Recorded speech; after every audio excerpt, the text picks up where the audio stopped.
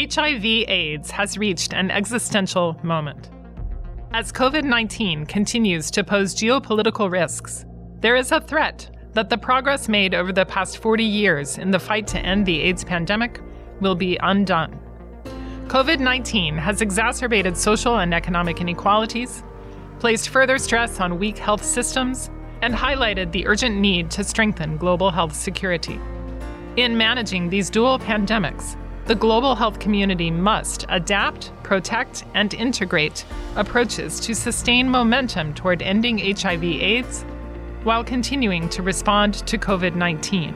In this podcast, we speak to experts, community leaders, and people living with HIV about the progress toward reaching the new targets outlined in the 2021 Political Declaration on HIV and AIDS, the current geopolitical climate, why it is important to continue prioritizing HIV/AIDS, and what can be done to strengthen health security in low and middle income countries. This is AIDS Existential Moment. Hello, I'm Jeff Sturchio, a Senior Associate at the Global Health Policy Center of CSIS. I'm pleased to join Kate McManus for a conversation today about what still needs to be done to achieve the ambitious goal of ending the HIV/AIDS epidemic in the United States. We'll explore how inequalities are the drivers of HIV transmission and how they still affect vulnerable populations disproportionately. Dr. McManus is an assistant professor of medicine at the University of Virginia in the Division of Infectious Diseases and International Health.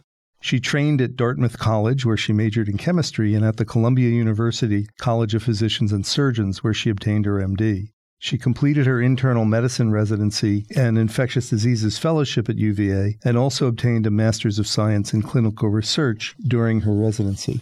Kate joined the UVA faculty as a physician scientist in summer 2017 with a research award from the Translational Health Research Institute of Virginia. In August 2018, she was awarded a Mentored Career Development Award from the National Institutes of Allergy and Infectious Diseases to study the effects of the Affordable Care Act on low-income people living with HIV and to quantify how health policy changes affect disparities in HIV care. So we'll be coming back to those questions in our podcast. Dr. McManus is co-chair of the HIV Medical Association's National Ryan White HIV Medical Providers Coalition Steering Committee, which gives her an important voice as a clinician and a researcher on national discussions about HIV and health policy. As a clinician, she sees patients in the UVA Ryan White HIV clinic, and she attends on the infectious diseases inpatient consult team and the general medicine inpatient team.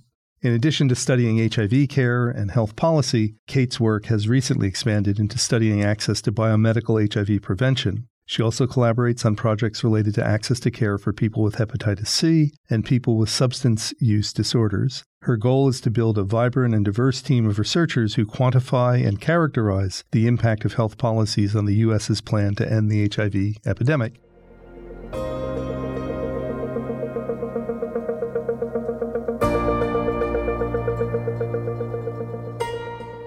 So you can see that Kate's the right person for this conversation today, and it's really a pleasure to welcome her to the podcast.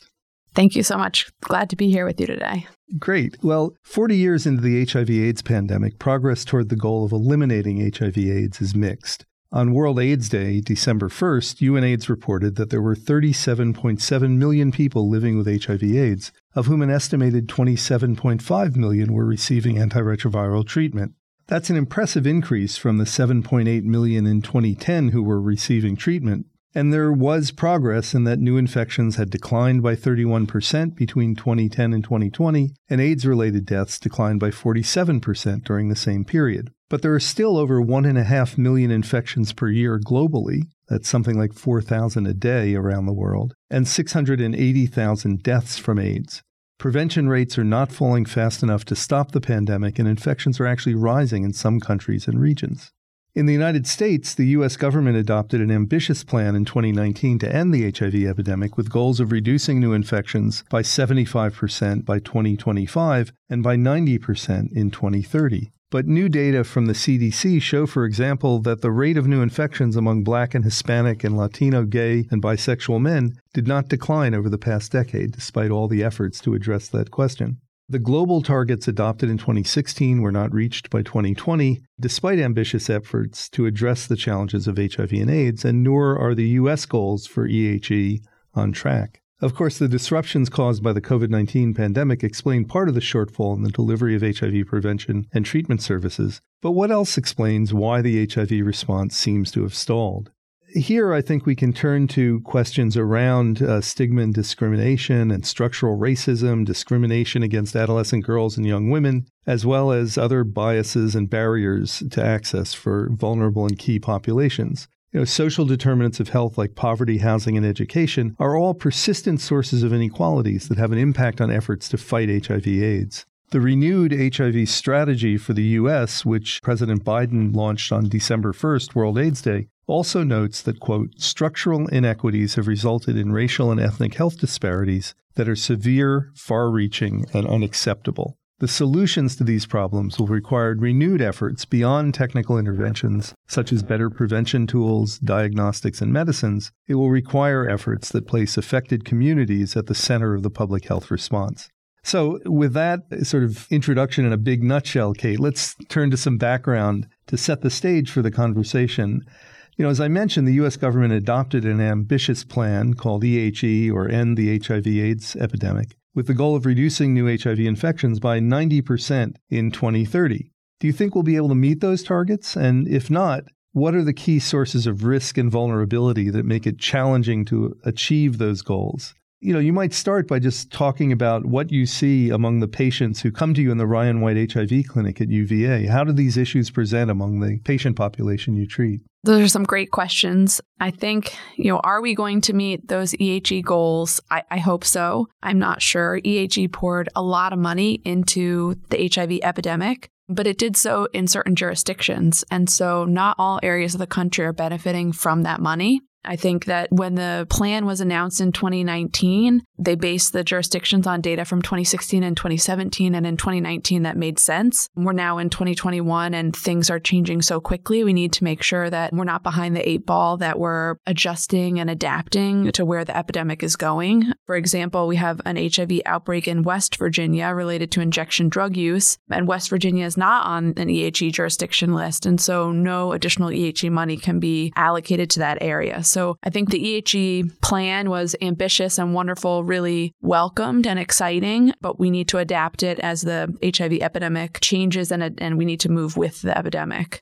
In terms of what I see in the UVA Ryan White Clinic, I'm really fortunate to be able to practice as a physician in this type of comprehensive medical home because we can truly address the whole person. I really wish more medical clinics were able to deliver this level of care. Often when people come to see me in HIV clinic for a medical visit, I'm actually the least important person that they see. Because of all the great advancements in science and treatment, we can figure out what medication they should be on. But then really it's my colleagues that I can connect them with that really are going to make a difference. The thing that takes the most time during the visits are the logistics of getting them care and treatment and the social determinants of health. So I really rely pretty heavily on my colleagues, nurse practitioners, case managers, community health workers, peer coaches, psychologists, psychiatrists, and substance use counselors to help me address people's concerns. We're really lucky. We're a very well-resourced clinic, and we're able to have that team of people to take care of patients. Many of the most pressing issues that the patients come to the clinic with are housing, unemployment, food insecurity, issues related to incarceration, racism, stigma, discrimination, mental health, substance use. And many of these things, specifically unemployment, food security, mental health, and substance use, have been exacerbated by the economic issues related to COVID-19. So really, the medical issues are a very small part of why people come to clinic. We're very fortunate that we're able to connect them to people who can help to address some of these other issues. Well, let's stay with that and just explore this a little bit more. You used the phrase a medical home, and that's part of, as I understand it, you can tell us more about this, the way in which the Affordable Care Act has tried to structure the delivery of care in accountable health organizations or accountable care organizations. And then at the level of the clinic, that's to provide a medical home for the population that clinic serves. So that, as you said, there's a whole team of disciplines. It's not what most of us either experience or think about medical care, that if you get ill, you go see a doctor, the doctor prescribes something, you take your pills and you get better. But as you just outlined, the folks who come to your Ryan White Clinic live complicated lives that have an impact on what their health outcomes are likely to be. Yeah, exactly. If you don't have a place to stay, making sure you know where your medication is and that you take it every day is just not going to be your top priority. if you don't have a place to stay, you don't have food, you can't pay your utilities, you might have children you have to take care of. And, it's really just, we have to help address these other issues so that people can thrive and live good, healthy lives. And once everything else is in order, then taking the medication every single day becomes more feasible. Tell us a little bit more about how that team works together. You could think about it as the experience of somebody who's typical of the patients you serve and how, you and your colleagues are able to really address this whole range of social determinants of health in addition to just providing a diagnosis and treatment for their HIV infection. Yeah, we're really fortunate to have that team of people, and we try to make it so that you come with whatever issue you have, and we do whatever we can to help address it. If we can't address it that visit, we follow up on the issues. But really having everybody in that clinic space is really critical to being able to just pop down the hallway and grab someone. So if it turns out that someone, newly discloses that they're having substance use issues, I can pop down the hallway and talk to our substance use counselor, see if they have a minute to come meet the patient in person. That makes it a lot less daunting if I'm going to refer them to see that person either later that same day or a telemedicine visit or come back to see that person. Having a warm handoff of care between team members is really important, and really knowing each person's expertise and everyone's strengths. So we have great community health workers, and so often we'll invite them to come in and do the whole medical visit with us, especially if they have a good relationship with the patient. It can really be priceless to have you show the patient, there's a team of people here who care about you, who care about your health. Tell us what's going on and we will troubleshoot it. And we have community health workers who meet up with patients to go for walks, go to the library, check out books together. We also have some job training that's going on related to the clinic. So we're really just trying to meet people where they are and help address any barrier that they might have.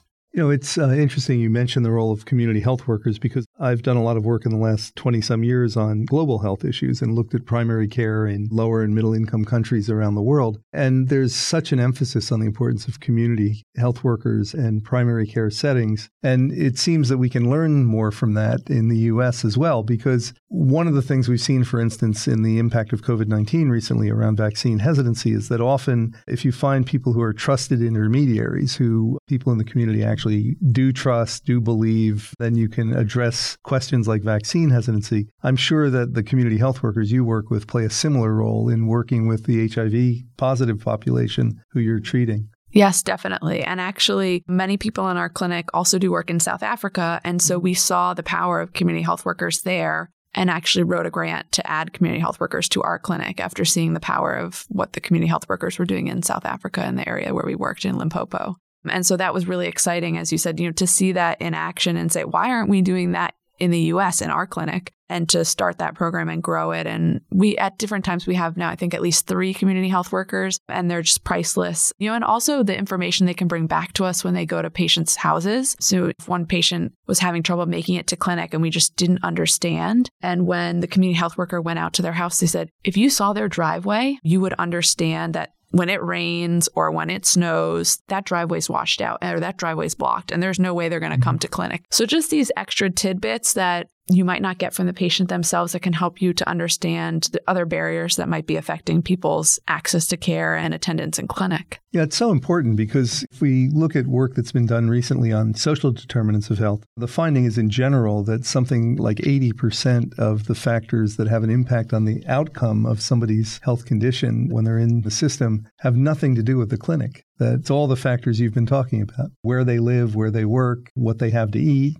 It comes back to the complexity of the lives that all of us lead, and we have to keep that in mind when we're trying to think about health outcomes. And in this case, whether we can actually meet these HIV prevention and treatment goals. One other aspect of this, and we've been talking a little bit about how the medical home concept works in the clinic in which you're working. But, you could argue if we look at this more broadly that the U.S. healthcare system itself is a major barrier to access for key populations and others seeking care and treatment because there's a patchwork system of uneven coverage and a bewildering set of rules and regulations, particularly for people in the Medicaid system or Medicare for that matter on the other end of the spectrum. And you've studied some of the structural constraints within the U.S. healthcare system, how the Affordable Care Act and the Ryan White program and Medicaid create this complex and bewildering framework of coverage that may hinder people who are just trying to live with HIV and get the care and treatment they need. So can you tell us, how have you gone about studying that? What are some of the findings you've had? What are the solutions that suggest themselves to you and your colleagues? Yeah, so in terms of this patchwork system of coverage and access, it was really working in the HIV clinic during residency and seeing these logistical barriers that inspired my current line of research. So with all the amazing advancements in science and HIV treatment, I was sitting there in the clinic just wondering, why was it so hard for me to get someone the medication that they needed, either for treatment or for prevention? I just could not understand what was going on. And at the population level, I didn't understand why aren't new HIV infections decreasing at a faster rate? I felt very frustrated and blocked by these structural and policy barriers. And what I was experiencing really is the difference or the gap between clinical trials and the real world. And so all of our research kind of centers on what is going on in the real world. And so I can give you a few examples of what we've studied. So we studied state AIDS drug assistance programs, which are the programs that provide medications to people with HIV with low incomes and who are uninsured or underinsured. And every state has one of these programs, but really they all make their own individual decisions. And so they're kind of like 50 different programs. And so we've studied one state and then 3 different states that actually incorporated ACA insurance plans. So they gave people the option, you can either continue to get your HIV medications for free from this ADAP or AIDS Drug Assistance Program, or you can elect to get an insurance plan that will purchase for you. And so we studied that and found that people who got the ACA insurance plans actually had higher rates of viral suppression, and it was significant. And we controlled for all different other sorts of variables and still found that these insurance plans were associated with better viral suppression.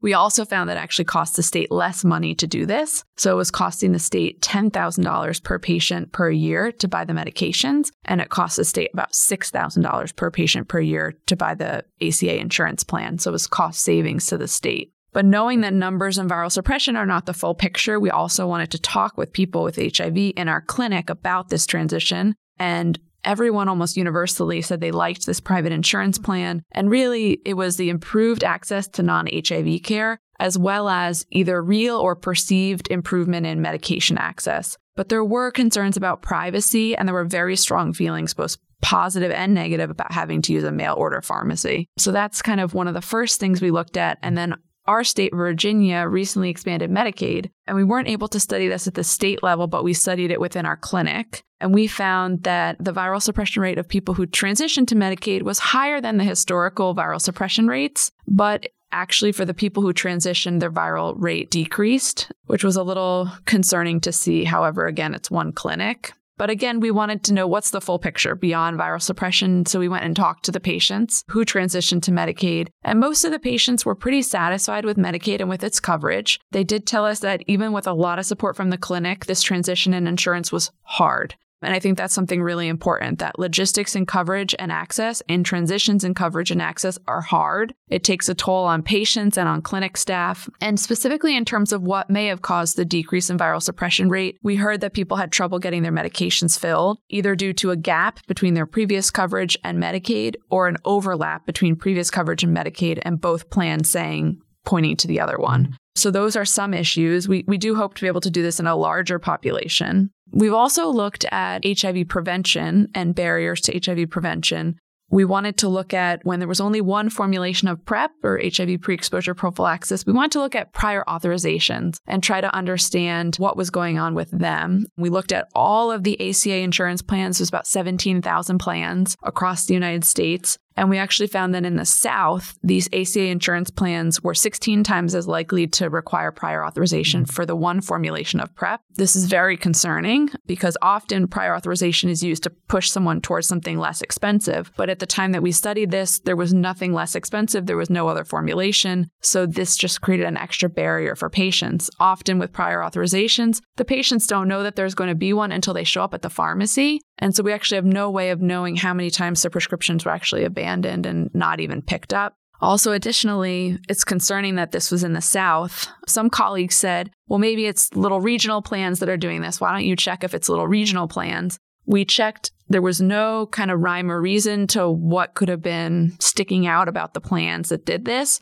But when we looked at regional versus national, we did see that national plans were doing this. And so that's concerning because a company that has a plan in the Northeast and a plan in the South was choosing to do something different in the South. Mm-hmm. More African-American people live in the South, and so they're more likely to face this barrier. So this is something that we point to as this is an example of structural racism, something that's going to disproportionately affect African-American people in the United States. Well, and also it's concerning because it's mainly in the southeastern part of the U.S. that incidence rates for HIV are increasing. Yes. Yeah. And so, having that kind of bias in insurance coverage for PrEP or pre-exposure prophylaxis just makes it more likely that people will not be able to prevent acquisition of HIV infection. Exactly. Yeah. The South represents about 38% of the U.S. population, but more than 50% of new diagnoses each year. So that is very concerning. We also have gone on to look at PrEP and look at barriers in EHE jurisdictions and have again found prior authorizations have a concerning higher rate in EHE jurisdictions. So the areas that we've earmarked as having higher rates of HIV are having higher rates of prior authorization for PrEP. So not what we want to see. We want to make PrEP easier to get in all areas of the U.S. and specifically in the South and in EHE jurisdictions. So you've just shared with us a ton of data about the work you've been doing. And it's fascinating that you can actually dig in and quantify these challenges and see, exactly where people are not getting access to PrEP in the way that they should. And this is one of the things that is maddening about the U.S. healthcare system. We live in one of the wealthiest countries in the world. You'd think that with all the work that's been done through the ACA over the last 12 years and other efforts to improve insurance coverage for people, that there wouldn't be these disparities in how tools like PrEP and antiretroviral treatment are made available to people. How do we fix this? I mean, it has to be maddening for the people who are in the system. It's got to be maddening for people like you who are trying to help patients get the care and treatment that they need. And it has to be maddening for bureaucrats, too, who are trying to administer a system that just makes no sense. You would think that everybody could sit around a table and figure out, why do we have these gaps in coverage? Why do we have these inconsistent policies? Because I can't imagine that people actually sit down and say, let's make sure that we restrict access to PrEP through prior authorization because we don't want people to get the care they need. There's always some other rationale. But what do you think the answer is? First, you bring up the ACA, and I should say that has done a great job. We are in a better place with the ACA than we were before it, but there is still a lot of work to be done. Here in the U.S., we like to think that we're the best, but we can't ignore that we pay more and have worse health outcomes than many of our peers. And specifically for HIV, compared to our high-income peers, we have the lowest rate of viral suppression. And there are many differences between us and these peers, but we can't ignore that they all have some version of universal health care. While we have this patchwork quilt that makes it hard for patients, hard for clinicians, the Ryan White clinics can provide amazing care for HIV, but we can't provide care that is not related to HIV. And we can't use the Ryan White clinics for HIV prevention. And so really with universal health care, everyone would have better access to HIV prevention and people with HIV would have better access to non-HIV care. And that's really the direction that we need to be going. The new National HIV/AIDS strategy does touch on structural barriers. And so that is an important new step. So hopefully we can be thinking about, we've put money into the system with EHE. We now have this plan with the National HIV/AIDS strategy saying structural things are important. How can we make that actionable and how can we actually actualize those things? So that way, this amazing science, this great advancements can actually reach the people. Because that's where really we have these medications, we have PrEP, we have great HIV treatment. But if we don't get it into people's hands, then it doesn't really mean anything. It's so useful that you're involved in exploring these questions of HIV policy because you have the experience at the same time of being a treating physician. And it helps bring alive the issues that people in the system face when they're confronted by these policies. So I think it's so important to have that perspective on these issues. It is really helpful to be able to, if I see something in clinic, some new logistical barrier, I can call up other collaborators and colleagues who might work at a nonprofit or have information about insurance regulation. And we discuss, I saw this in clinic. What does this mean? Or how can we get around this? Or have you been hearing about this? So it is really helpful to have these discussions and kind of have people with multiple different types of expertise thinking about these problems so we can try to figure out what these solutions might be. I think that's really important. In the last part of our conversation, I want to just switch to some of the issues you've touched upon, but focus more on a couple of key questions that comes back to this issue of the role of communities and of people living with HIV and trying to make sense of these policies and the way in which care resources are deployed. When President Biden launched the new US HIV/AIDS strategy on December 1st, World AIDS Day, one of the things that he alluded to was part of the vision of that new strategy. And the vision, let me just quote it, is the United States will be a place where new HIV infections are prevented, every person knows their status, and every person with HIV has high-quality care and treatment and lives free from stigma and discrimination. So that's a noble ambition. But the question I want to ask is, do you think that vulnerable populations living with HIV feel free of stigma and discrimination in the U.S.?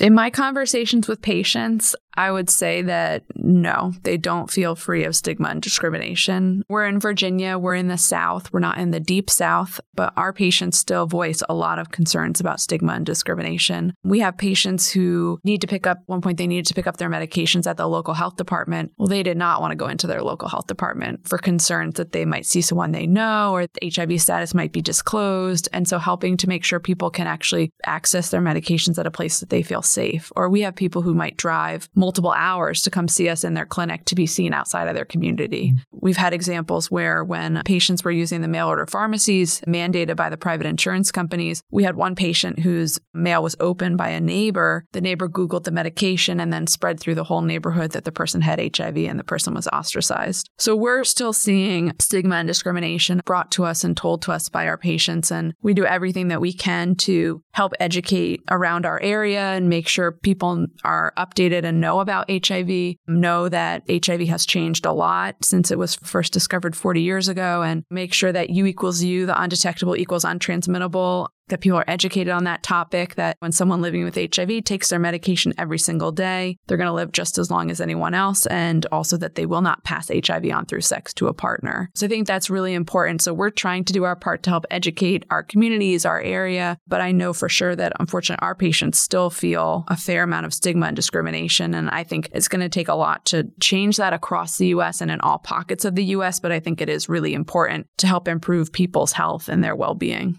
A related question then has to do with what role do people living with HIV have in helping to create the policies and manage the institutions that provide care and treatment to them? Because the reason I think that's so important is another aspect of the U.S. HIV/AIDS strategy is to look at the priority populations identified as focus areas for the strategy in the next several years. It's gay, bisexual, and other men who have sex with men, in particularly Black, Latino, and American Indian, Alaska Native men, Black women, transgender women, youth age 13 to 24, and people who inject drugs. And that list is pretty consistent with the global trend of new infections among key populations. And when we know that globally, what's driving the epidemic are new infections in these populations who often have greater vulnerability and often are marginalized in certain societies and suffer from the stigma and discrimination that you were just talking about. So how is the U.S. going to achieve its EHE goals without doing a better job of addressing the needs of these groups? How can engaging with those communities help us to do a better job of addressing the EHE goals? Yeah, I think that that's really important. And I know that all the EHE plans had to have a lot of engagement with community. So I think that's really important. At the clinic level, we have community advisory boards that give input to our clinics, and we take it very seriously. The clinic is for our patients, and so any feedback that we get from the community advisory board is really important, and we make sure we make changes. I think the other thing that clinics can do is, peer coaches are really an important addition to clinics because, I care for people living with HIV, but I don't have HIV, so I can't always answer every single question they have. And so I can pull in a peer coach to help them walk through something challenging that I might not have experience walking through. In terms of the U.S., I think in general, I think we need to be listening more to people living with HIV, paying attention to what they want. And, one of the additions to the National HIV/AIDS strategy was adding quality of life as something that's going to be measured, making sure that we're not just looking at the numbers, the viral suppression numbers, but we're also making sure that people feel well and are living good lives. And me as a researcher,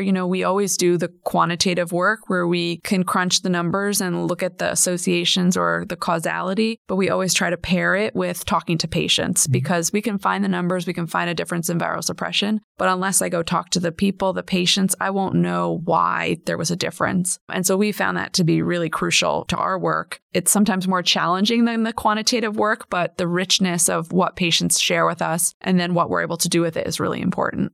You just reminded me of something. I'll just ask you about this. In the early days of the HIV epidemic, as the scientific community was starting to do more trials on different potential antiretrovirals, there was a movement to do community-based clinical trials, which came from the HIV community, who in the early days, as I'm sure from books like Randy Schiltz and The Band Played On, and there's a new history of ACT UP, and there was another history of the early days of the response to the HIV epidemic, Have Survival Plague. It was clear in the first couple of decades before we had really effective combination antiretroviral therapy that people were desperate to know what would actually work to help address HIV infection. And these community-based trials were really an important element of developing that knowledge in the first 15 or 20 years of the pandemic.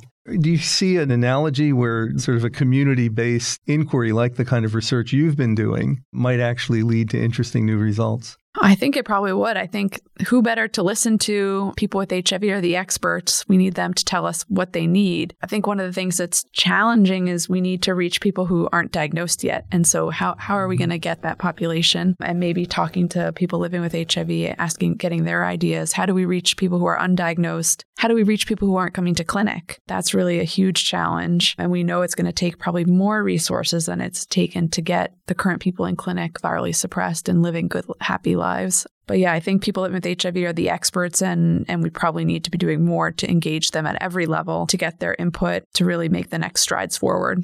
So let me just ask one last question, Kate. You told us about some of the work you've already been doing, with your colleagues to really understand, how Medicaid and the ACA and prior authorization, all those factors have an impact on viral suppression and health outcomes for HIV populations. What are the next questions you plan to work on? What are the things that are really keeping you awake at night that you want to do research on?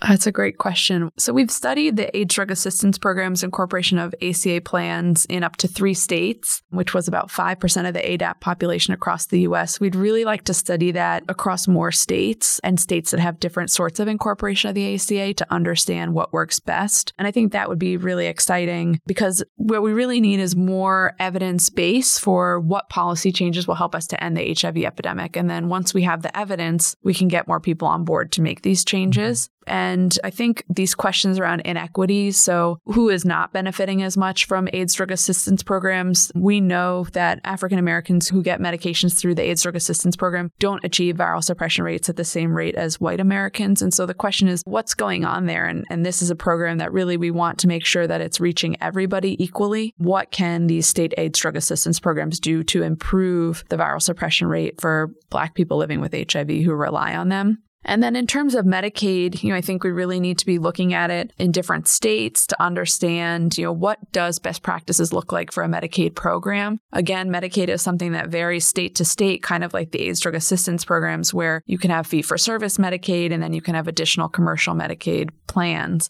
For example, in Virginia, we have fee-for-service, 6 other Medicaid plans. How do we know what really is serving people the best and how can we get people good access to care and treatment? Those are some of the things I think we're really interested in and continuing to look at access to PrEP because we have this wonderful pill that can prevent HIV. But again, if we can't get it into people's hands, then what does it really mean?